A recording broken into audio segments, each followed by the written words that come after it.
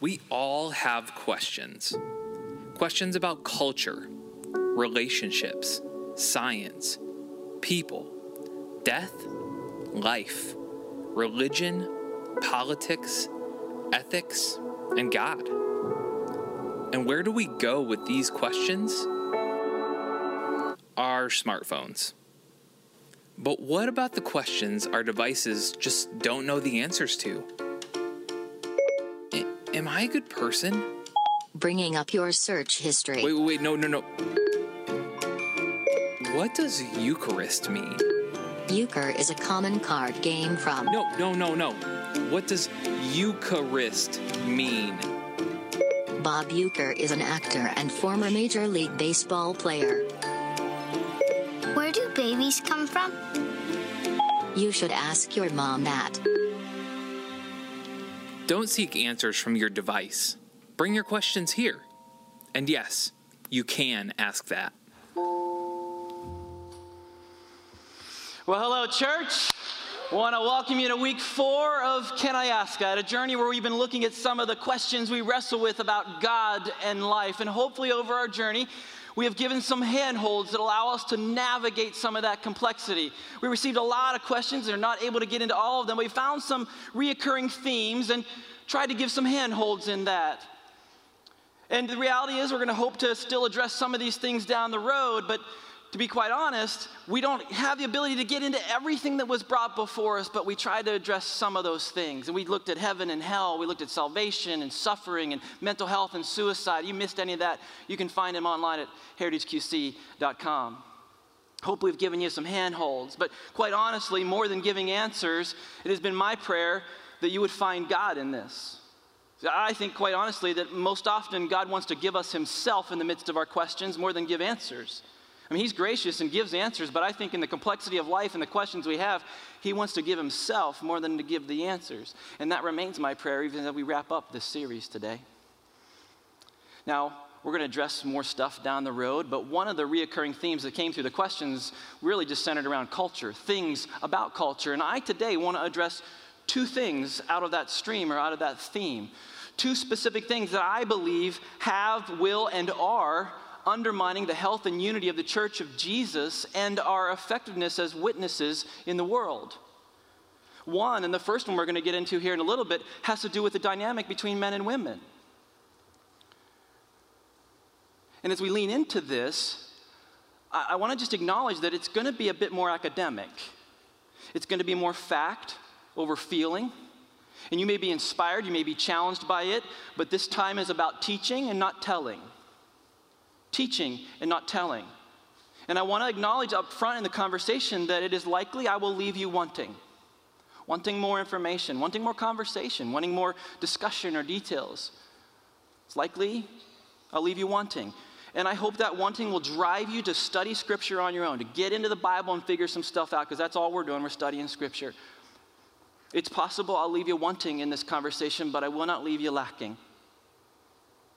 But rather to give some framework, some more handholds, so that we know how to live rightly before God and in relationship with others. So it's a limited conversation, but it won't be our last conversation. So having, though, identified 2 specific hot-button issues in our culture and day, I realize I've actually set myself up with a bit of complexity. 2 things that I believe have gotten lost in translation, almost like a big game of telephone, that it was once said but then translated and carried over and moved, that somewhere along the way we lost our understanding on these 2 things. And picking 2, I've set myself up for a bit of an impossible task.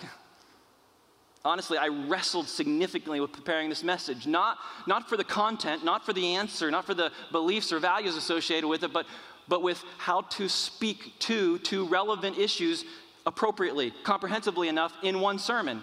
Because quite honestly, these 2 subjects could actually be entire sermon series unto themselves. So I realize I'm going to leave you wanting, but I hope that drives you to dig in and study a bit more, engage in conversation along the way, not to ultimately build or dig a theological foxhole by which we lob doctrinal grenades at one another, but that we actually know how to live and love. Now, in order to step into this further, I want to make 2 disclaimers. I am working under the basic premise that the Bible is the inspired Word of God.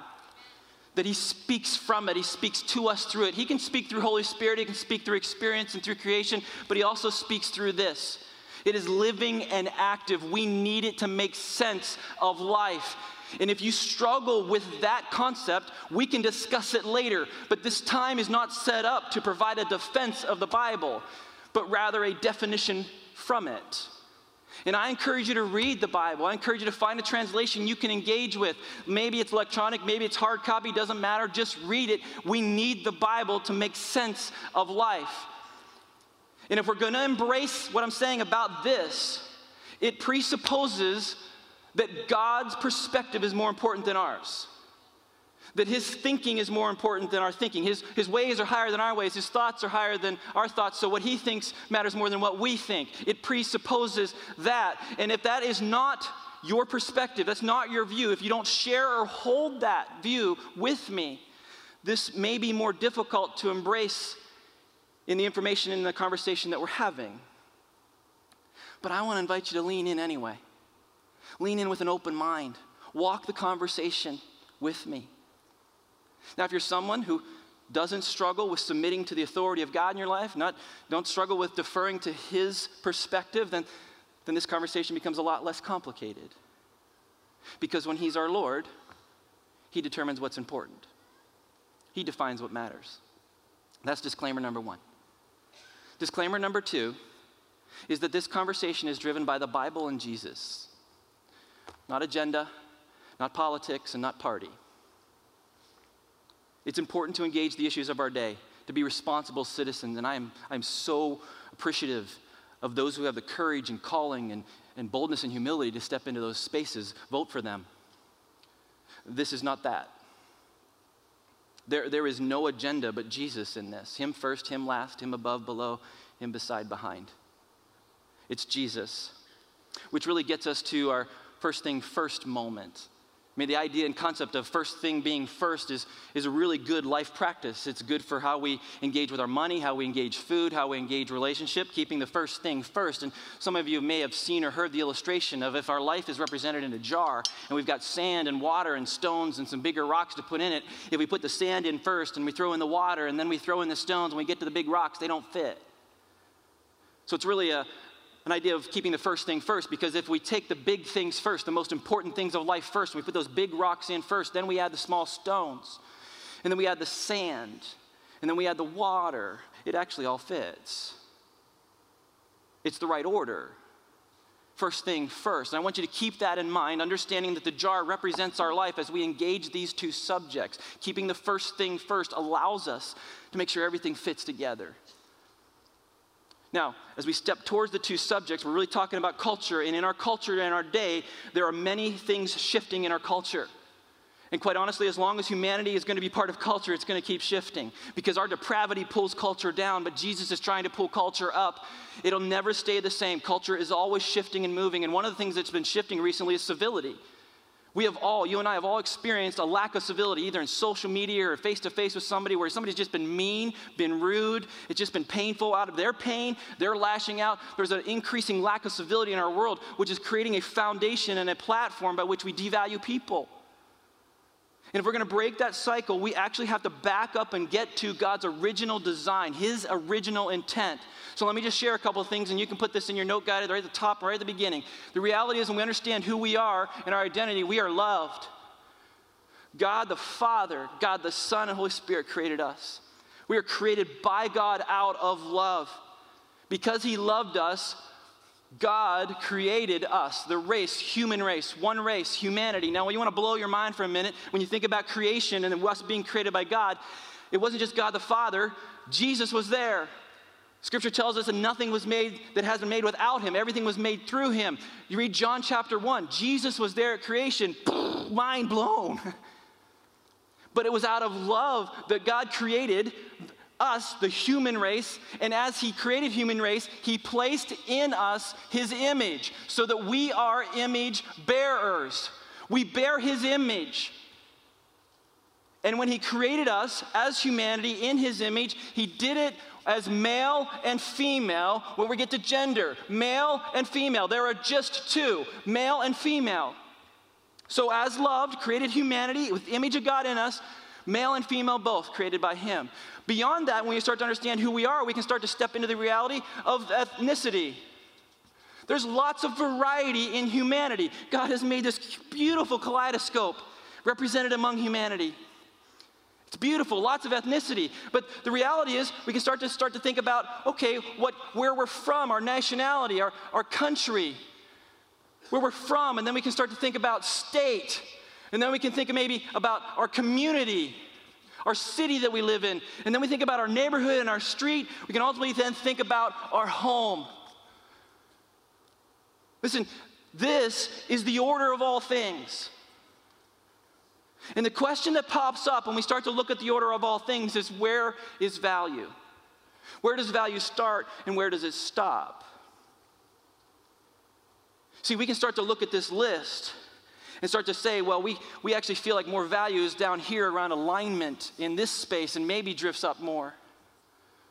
But my friends, the reality is that God says value starts here. Value starts here out of him who is love, the one who created. Now, you may look at this list and say, well, hang on a second, you got some divine things here, but then you got some human things here. You may even start to blur this and go, okay, this was stuff that God does, and then people make decisions, and sometimes it's bad decisions, but the reality is whether it's divine or decision, this stuff starts to lay out our identity, and you may want to move one or two in order or sequence, but this is the order of all things. And the question goes, where is value? Where does it start? Where does it stop? God says value starts here. Where do we say value begins and ends? God says it starts here and it never ends. See, we kind of look at this stuff and we can pick country, we can pick nationality, and we say, you know what? It's the USA and everybody else. It's the USA above everybody else.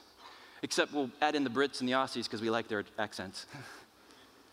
And then maybe we'll add in a few other countries that are useful, but everybody else is down here, it's below. We're more important than them. Where's value start and end? We can even start to get into the space of male and female and start to establish hierarchy that God never really intended to be there, and we diminish the value of either one.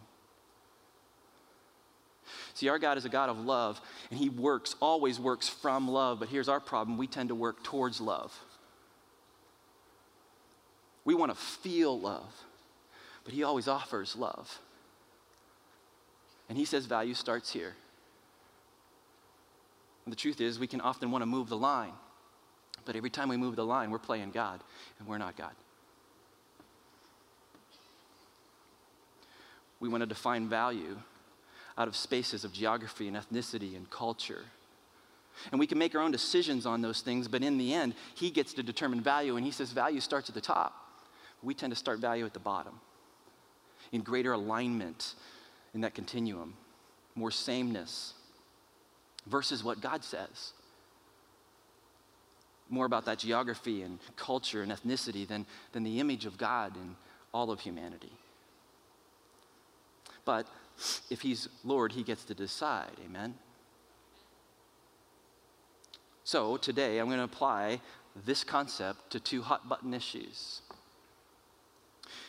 One primarily in the church and one both in the church and outside the church. Each fractured, each with complications from line moving. Now, to be clear, I'm not asking any one of us to set aside what's important, but I'm asking all of us to consider the order in it and to make sure we are more fully aligned to God's order, his perspective, his posture, because it's first thing first. That's the only way it all fits. See, we tend to limit rather than love, and we draw lines where God does not. And we reorder the order of all things, either out of preference or out of ignorance. But if we're truly going to live in this life, truly living requires truly loving. Truly living requires truly loving. To fully live in this life requires us to fully love. That life to the full that is available requires us to ultimately truly love in the spaces that we exist. And the difference between us and God is that he starts from love and moves from it. He doesn't function apart from it, but we start at the bottom and we move towards it. We do it with him and we do it with others. He moves from, we move towards. So with that understanding, let's get into the first subject, and it is the dynamic between men and women. The dynamic between men and women. And we live in a time where women are more boldly sharing about their victimization and experiences at the hands of men. And the Me Too movement serves as a warning call to all of us that relationship between men and women in this world is horribly broken and distorted. But Jesus offers a path, and we need to know it. We need to know it. So bottom line up front in this conversation is this reality that the Bible directs us to include women at every level of kingdom investment. The Bible directs us to include women at every level of kingdom investment. For men and women to serve together at every level. Now I realize for some of you think, I didn't even know this was an issue. This was a point of conversation. But for some of you, you've actually been taught a different perspective. You believe the Bible prohibits what I just described. And some of you are feeling this bubbling up and desire to decry me as a heretic. And you're even thinking about walking out. But hang with me. Before you check out or lean away, understand that a heretic is someone who teaches something that Scripture does not teach. And that is not me. I have no intent or desire to explain away anything in Scripture. I respect God and His Word way too much. I value Scripture too much to disregard, to explain away, to glaze over, or even shy away from anything that seems complicated or difficult, but to rather dig in deep enough to get to some semblance of understanding. And one of those spaces is in the understanding of the identity and role of women, and specifically in the church. Now again, if Jesus is our Lord, He gets to decide what's important, if He's Lord. So with that in mind, let me just frame why this is a conversation at all, because for some of you, you don't even think about this, but for some of you, it's been a tension in your dynamic in the journey with the church. So if you want to track with this, you can draw some of this on the notes section in your note guide, but the reality is that God, the Father, has a lot to say about men and women. In Genesis chapter 1, in the very beginning, creation, we're going to get to this in a moment. Genesis chapter 1 just declares what God actually does in that space. Genesis chapter 3 brings in the reality of the fall, where everything God intended got fractured. God has a lot to say about men and women. He's the creator of them. But then we have Jesus, who also had a lot to say about men and women. And specifically, his relationship around women was more significant than many of us realize. In fact, I wrote down some of the things that Jesus did in his dynamic with women. Here's what Jesus did. Jesus protected women. Jesus empowered women. He honored women publicly. He released the voice of women. He confided in women. He was funded by women. He celebrated women by name. He learned from women. He respected women, and he spoke of women as examples to follow. That's Jesus. That's what Jesus did. Now, here's the reality of why this starts to feel like a tension, because there's this guy named Paul, great missionary and church planter, disciple maker, follower of Jesus, made huge impact in expanding the gospel around the world. But Paul actually says something in 1 Timothy 2 and 1 Corinthians 14 that seem to fly in the face of what I'm describing over here. And not only that, but he says something in Galatians chapter 3 that seems to be in opposition to what he said in the previous two sections. And we go even beyond that. There's a whole list of other people who have interacted around the subject matter, and people who lived significantly for God and for Christ. You have Phoebe and Priscilla. You have Junia, who in Romans chapter 16 is identified as one of the greatest apostles by Paul, and she was a woman.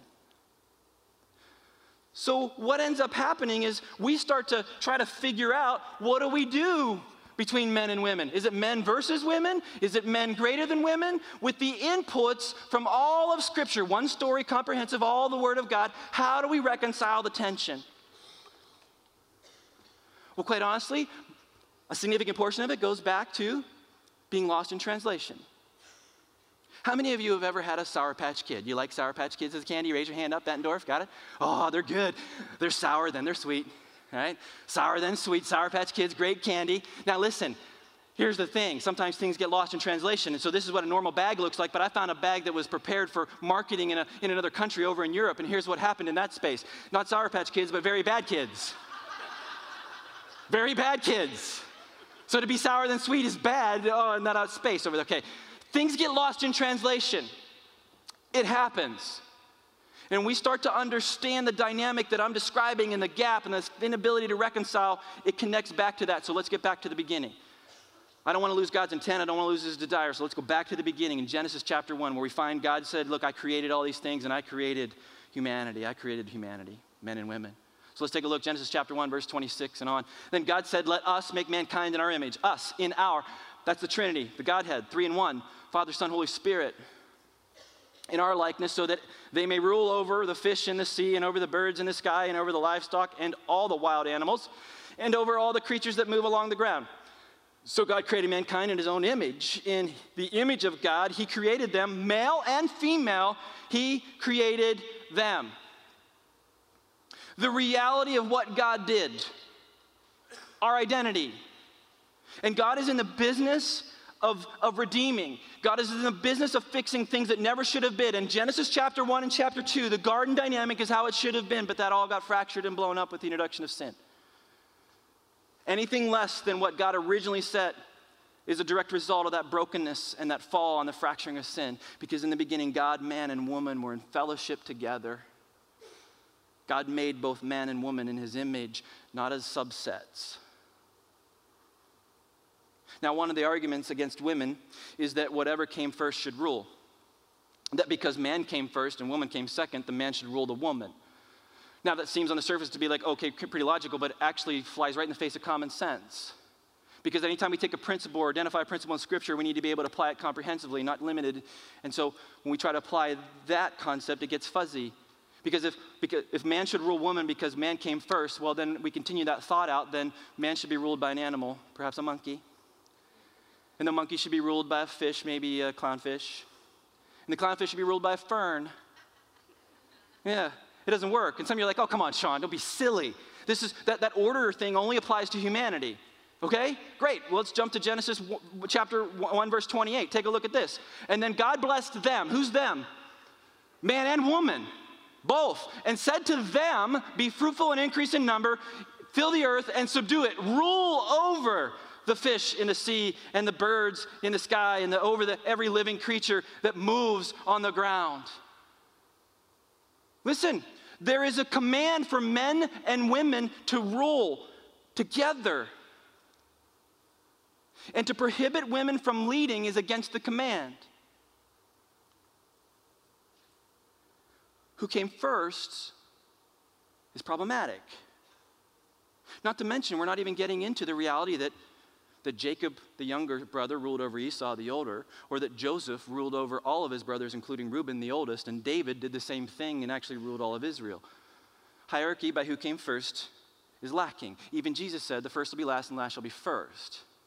So it's important to understand and go back to the reality that God said men and women are to rule together. But let's move on for a second, because the next argument is the idea that, well, woman was created to be helper, not leader. Great, let's get into this. Genesis chapter 2, verse 18, not in your guide, it's up here on the screen. The Lord God said, it is not good for the man to be alone. Can I get an amen? Amen. I don't know why the women always say that louder than the men, but okay. It's not good for man to be alone. I will make a helper suitable for him. So God says, yeah, he looks at all creation, can't find anything suitable, and actually makes woman a helper. Now, here's the problem with our understanding of this. This is not a glorified secretary. It's not a person to do the bidding of men.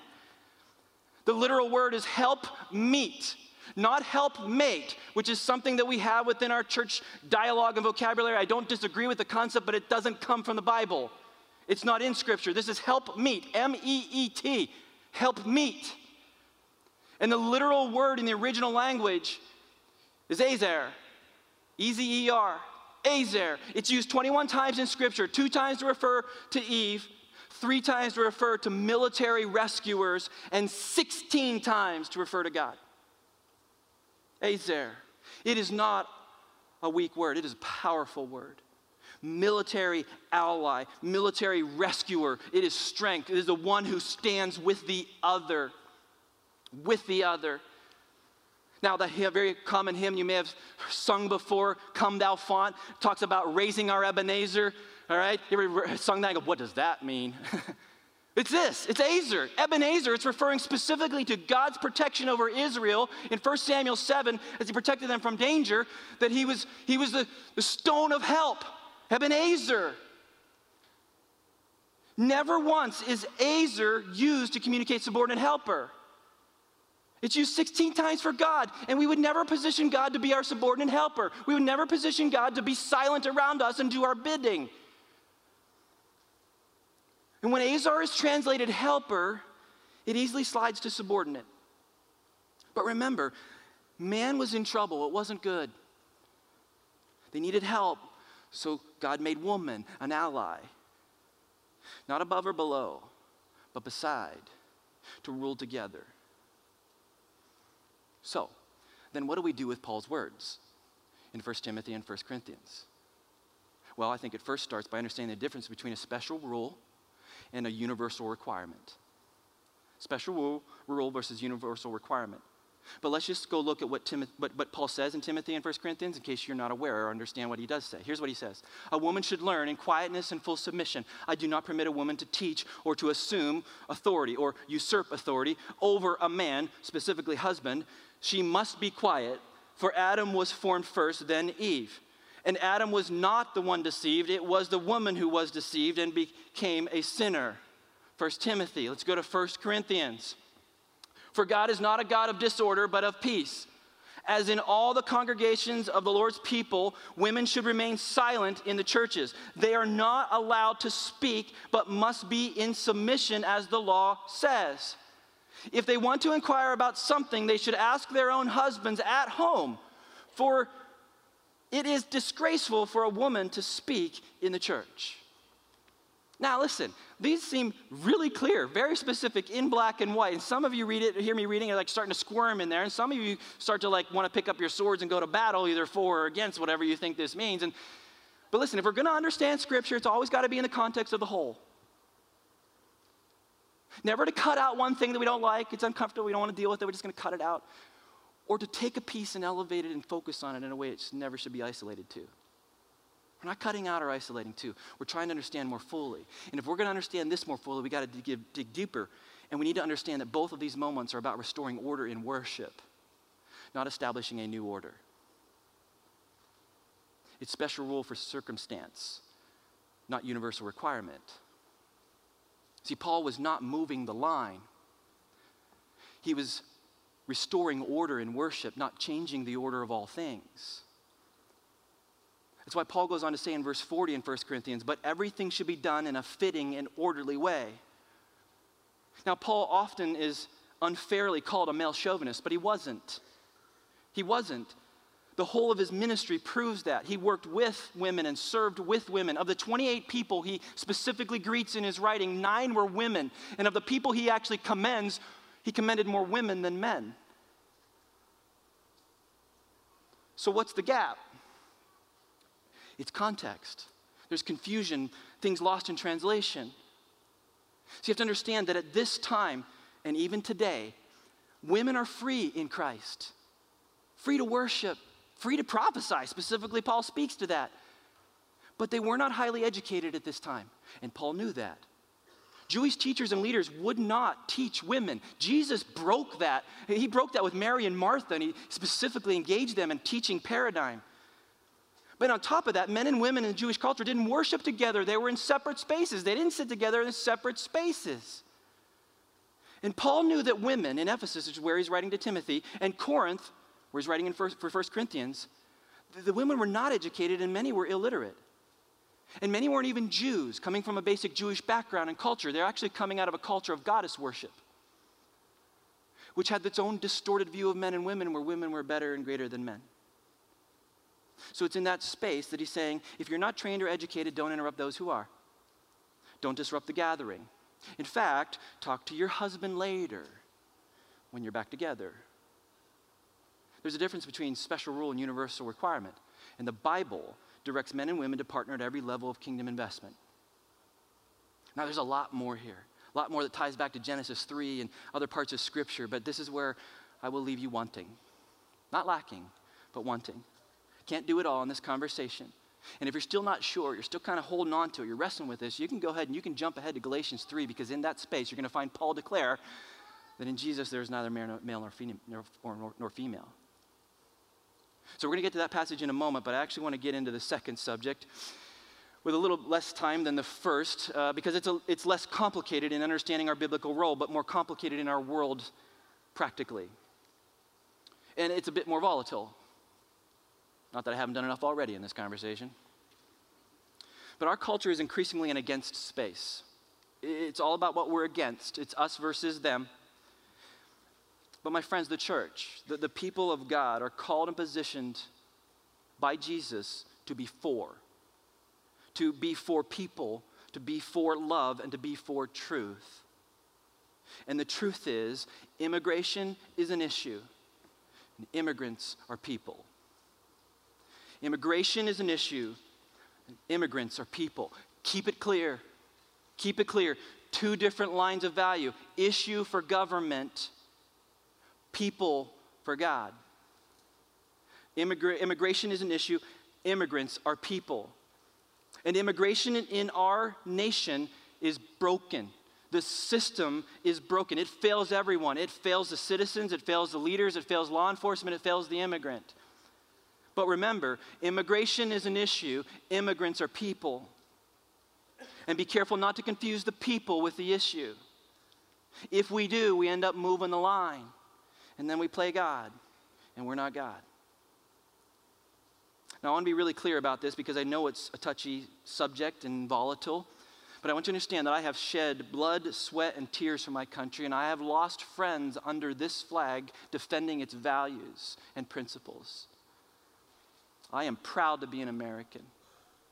I am so grateful for the opportunities and blessings I have been given to be in this country. And as much as I love this country, I also recognize she's broken. Not perfect and made mistakes. But I still believe in her greatness, although as sinful as her people. So I implore you not to dismiss or label me in this following conversation as anti-American, or on the flip side, too ethnocentric.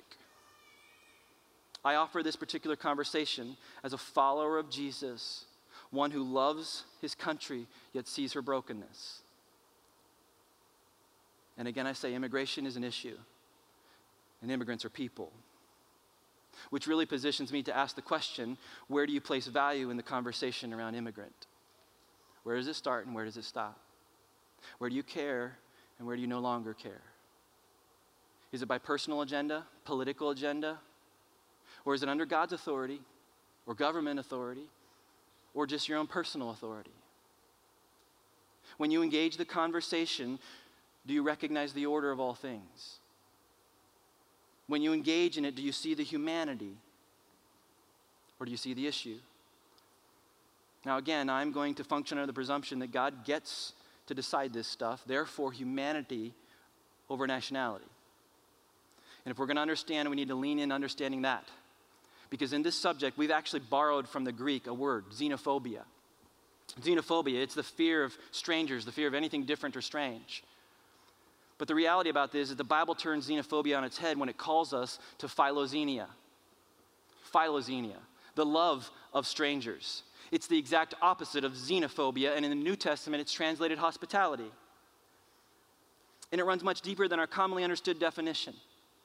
The biblical definition is eager, welcoming love of strangers. Eagerly welcoming love of strangers. Even strangers you might disagree with or feel afraid of. Just look at what God's instructions are to his people in the Old Testament, book of Leviticus. He said, when a foreigner resides among you in your land, do not mistreat them. The foreigner residing among you must be treated as your native born. Love them as yourself, for you were foreigners in Egypt. I am the Lord your God. So he's establishing his authority. He gets to decide, and he's calling them to a specific line of value. Now you can say, hang on a second, Sean, that's the Old Testament. We're under the New Covenant in the New Testament, so the Old Testament doesn't apply. I don't agree with that, but let's just for the sake of argument say that's the case. So we need to go to the New Testament to understand this. And we go to the New Testament, we find the words of Jesus. And what Jesus does in the New Testament is he doesn't just set a line of acceptance. He actually talks about how we treat immigrants and how it impacts our relationship with him. How it sets an eternal trajectory. That even how we treat the immigrant is actually how we're treating him. Check this out. We're going to go to Matthew 25 where we find an extended teaching of Jesus. He's talking about sheep and goats. And he says to the sheep, you all come on in, you go to heaven, and you goats, you're out of here, you're done, you get to go to hell. And it's really awkward and weird, and they both go, why do I get to come and why do I have to go? And in that dynamic, we understand the value of God and what God calls us to as his people. Here's what happens in exchange with the sheep. Then the righteous will answer him, Lord, when did we see you hungry and feed you, or thirsty and give you something to drink? When did we see you a stranger? Stranger. There's lots of words in Scripture to define foreigner and sojourner, but also immigrant. And in this space, we're talking about the immigrant described as a stranger. It's the word xenos, and invite you in, or needing clothes and clothe you. When did we see you sick or in prison and go to visit you? And the king will reply, truly I tell you, whatever you did for one of the least of these brothers and sisters of mine, you did for me. Listen, that's pretty clear. Pretty clear. How to love, how to welcome, the need to love in that space and the complexity of it all. Now again, there's several words for translating the foreigner, stranger, sojourner, immigrant, but that word xenos in the Greek is very clearly stranger, foreigner, immigrant. And Jesus said how we treat them is a reflection and expression of how we treat him. And he ties it to our eternal trajectory. Some of you go, okay, Sean, that's fine. I can wrap my head around that. But Romans 13 tells us to obey authorities, to obey the law. Yeah, that's true. I get that. I know it's messy. But here's what I'm asking you to do. Don't move the line. Don't move the line. Look, we can do everything the Bible says about loving and welcoming strangers. Even go above and beyond and advocate for immigration law change, which we need to because the system is broken. We can do all that and still not break the law or encourage others to break the law. Everything that we could possibly do. The command to welcome, advocate, and love the immigrant is indisputable. But none of the things that we would engage in to do that are unlawful.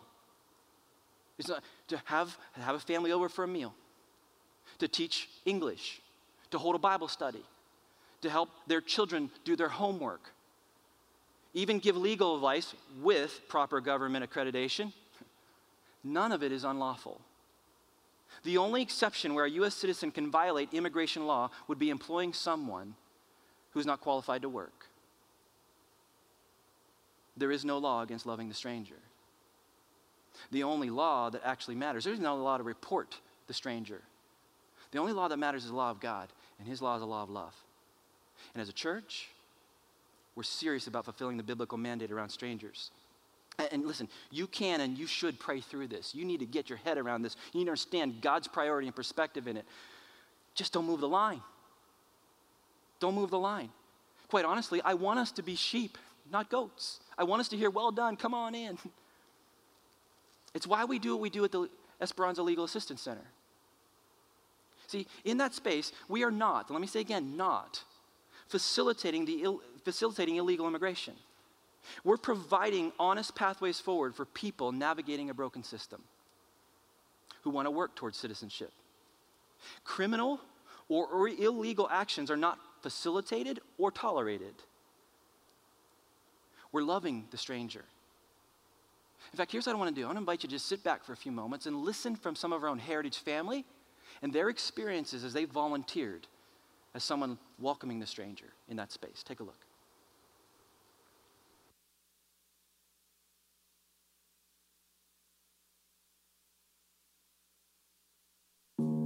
My name is Brooke Sweeney. My name is Faith Nelson. My name is Claribel Ortiz, and I've been a volunteer at the Legal Assistance Center for about 6 months.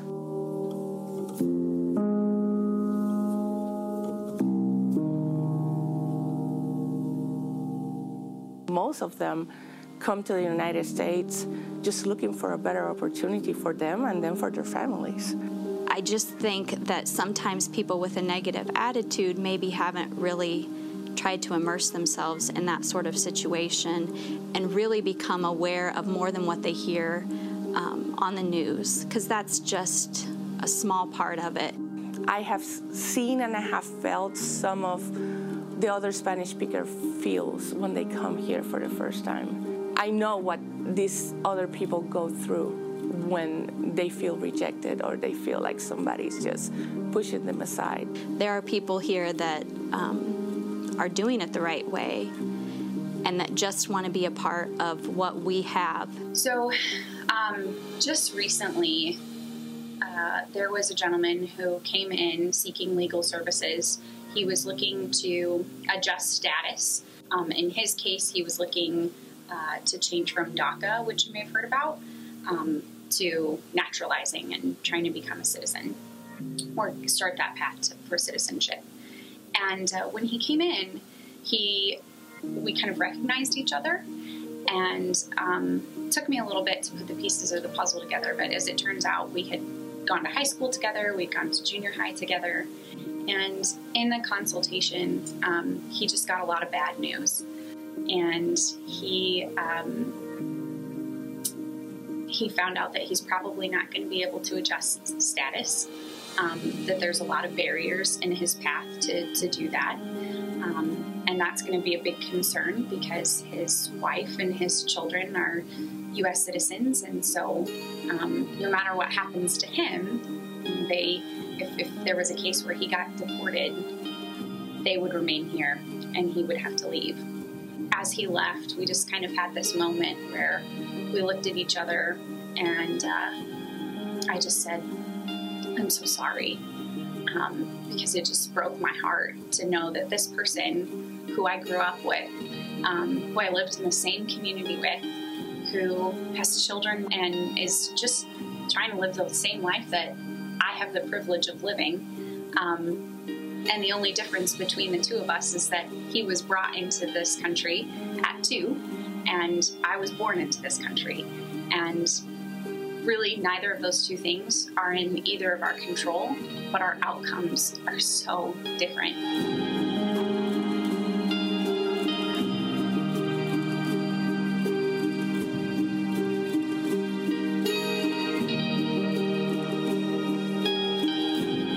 The ELAC Center has provided those in the Floreciente neighborhood and others like that, have provided them with a voice that they didn't have before. And it just caused me to spend a lot of time in prayer over what happens in the Esperanza Center, over the lives of the people that it affects, and just reignited that passion and that hope that I have for immigrants in our country.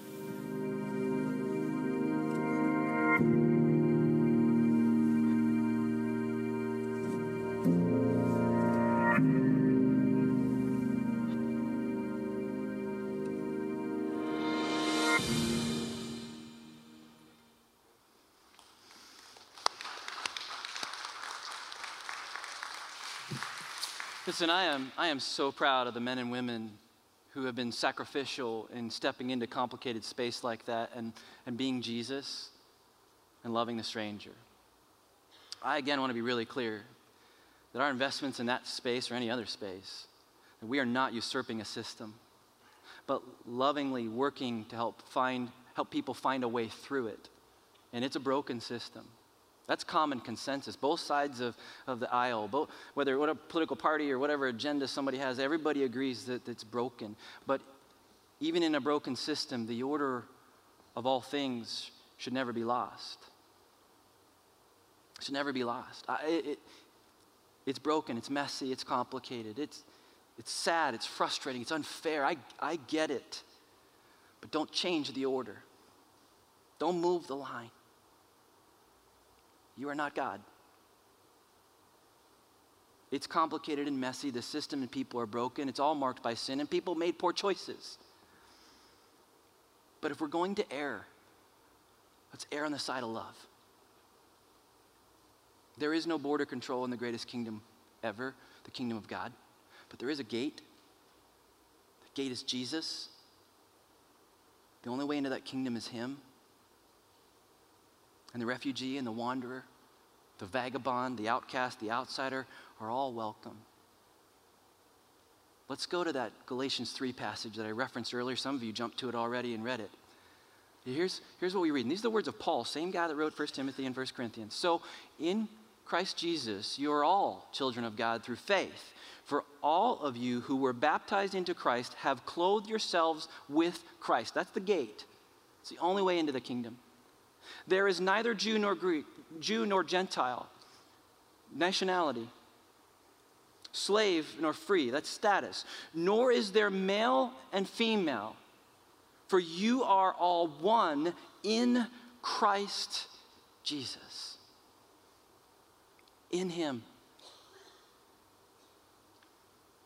Listen, that's the order of all things. I will encourage you to embrace his order. It doesn't matter what I think or what you think. It matters what he thinks. In fact, it was St. Augustine who really said this well. He said, if you believe what you like in the Gospels and reject what you don't like, it's not the gospel you believe, but yourself. Whew. Amen? Hey, it doesn't matter what I think. It doesn't matter what you think. It matters what he thinks. He establishes the order of all things. And as God restores us to relationship, he actually positions us, the church, to become an oasis, to love as he loves. Where people don't have to manage sin anymore, they can be free. A space where broken relationships can be restored, healing can be found. It's the restoring the order of all things. It's a wonderful thing we get to be part of. And listen, men, do not be afraid to empower women. For a significant portion of my life, I was, because I couldn't explain the gap. I couldn't figure out how to connect the parts of Scripture. But don't stop short. Dig deeper in. If you're not making, this isn't fitting for you yet, dig deeper. Don't be afraid or ashamed to embrace God's design and to be for women. Jesus was. He was. And my sisters, women, listen, don't be afraid to step into your created design. As warrior, ally, and daughter of the King. You bear his image. But do so with strength and humility. And I apologize for pain that you've experienced in the confusion of this. But I'm going to tell you, I make no apologies for empowering. Because this is not my idea, it's God's. And I will never apologize for what God does. Because if he is my Lord, he gets to decide. And quite honestly, last fill in your note, God, if you're still tracking, when Jesus is our Lord, he establishes the order of all things. He gets to decide. He establishes the order of all things. It's first thing first. It's allowing everything to fit. And he can do whatever he wants with whoever he wants. He's God. And there's neither slave nor free, Jew nor Gentile, male nor female. In Christ, there is a place of unity. There is a place of restoration of relationship. There's a whole other conversation around Genesis 3 and the fall and sin and all that means, and we'll get to that at some other point. But ultimately, God is a God who moves from love, and so can we. So should we. So let's live with a trajectory of the whole of Scripture and the example of Christ. In fact, if we go to Hebrews, we can find this in Hebrews 13. Keep on loving each other as brothers and sisters. Don't forget to show hospitality, philoxenia, to strangers, foreigners, immigrants. For some who have done this have entertained angels without realizing it. And that right there is a whole set of another, can I ask that questions for another day. Listen, when Jesus is our Lord, he establishes the order of all things, not us. And my question is, what is it maybe in your world that you need to shift from being against to being for? Not by your preference and not by your opinion, but by his priority and his perspective. Where do you need to shift in your local relationships, broader relationships, where you're going to be for rather than against? See, we're a church where we're for God, and we're for people, and we're for his kingdom. We're not against culture. We're not against comfort. We just choose him over everything else. We're for life. We're for flourishing. We're for women. Where do you need to move from being against to being for? When Jesus is our Lord, he gets to establish the order of all things. That's how we live, and that's how we love. It's even who we love. So I hope you have heard my heart in this conversation. Our heart as a church. If not, let's make sure we talk. And make sure we fight for that bond of unity and keep the peace with one another as we seek to understand the kingdom of God. In the end, listen, we get to decide what we believe. But we don't get to decide what truth is. God does. When he's our Lord, when Jesus is our Lord, he establishes the order of all things. So maybe you've wrestled in this and you've landed somewhere in perspective differently before and you're trying to figure out where to be now. Maybe you've suffered under some things lost in translation. In these next few moments, I invite you to just chase forward into the things of God, to understand your identity in him, and to never move the line. Never move the line. Would you pray with me? Heavenly Father, I thank you that through Jesus, man, through him as gate, we can have life and life to the full. And I thank you that full living is actually fully loving. And you have loved us because you are love and you call us to love. So Jesus, help us to do that. If we need to deconstruct some thinking, help us. If we need to embrace with courage some things we've not embraced before, help us do that. Lord, we want to live in the fullness of the life you've created us as men and as women. God, I pray that you would bring healing into places of pain and brokenness in this. I pray that you would bring reconciliation in places of relational brokenness and fracturing. God, you are the restorer of all things, and you have called us to more. So in these spaces, work and move for your glory. Make us, lead us, call us into all you created us to be in the first place. Establish the order of all things in our lives. I pray this in the name of your Son, in the name of our Savior, in the name of Jesus. And everybody said, amen.